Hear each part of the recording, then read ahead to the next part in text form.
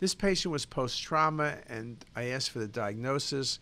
You're seeing a MIP image with bone removal, and then you're seeing a cinematic image. You can see focal dilatation of the patient's left subclavian artery, this subclavian artery aneurysm. It is true this could be due to Ehlers-Danlos. Those patients get aneurysms in multiple vessels, including the subclavian artery. IV drug abuse, not a great vessel, and it's not really a good appearance of vasculitis. So this is a great case of a subclavian artery aneurysm.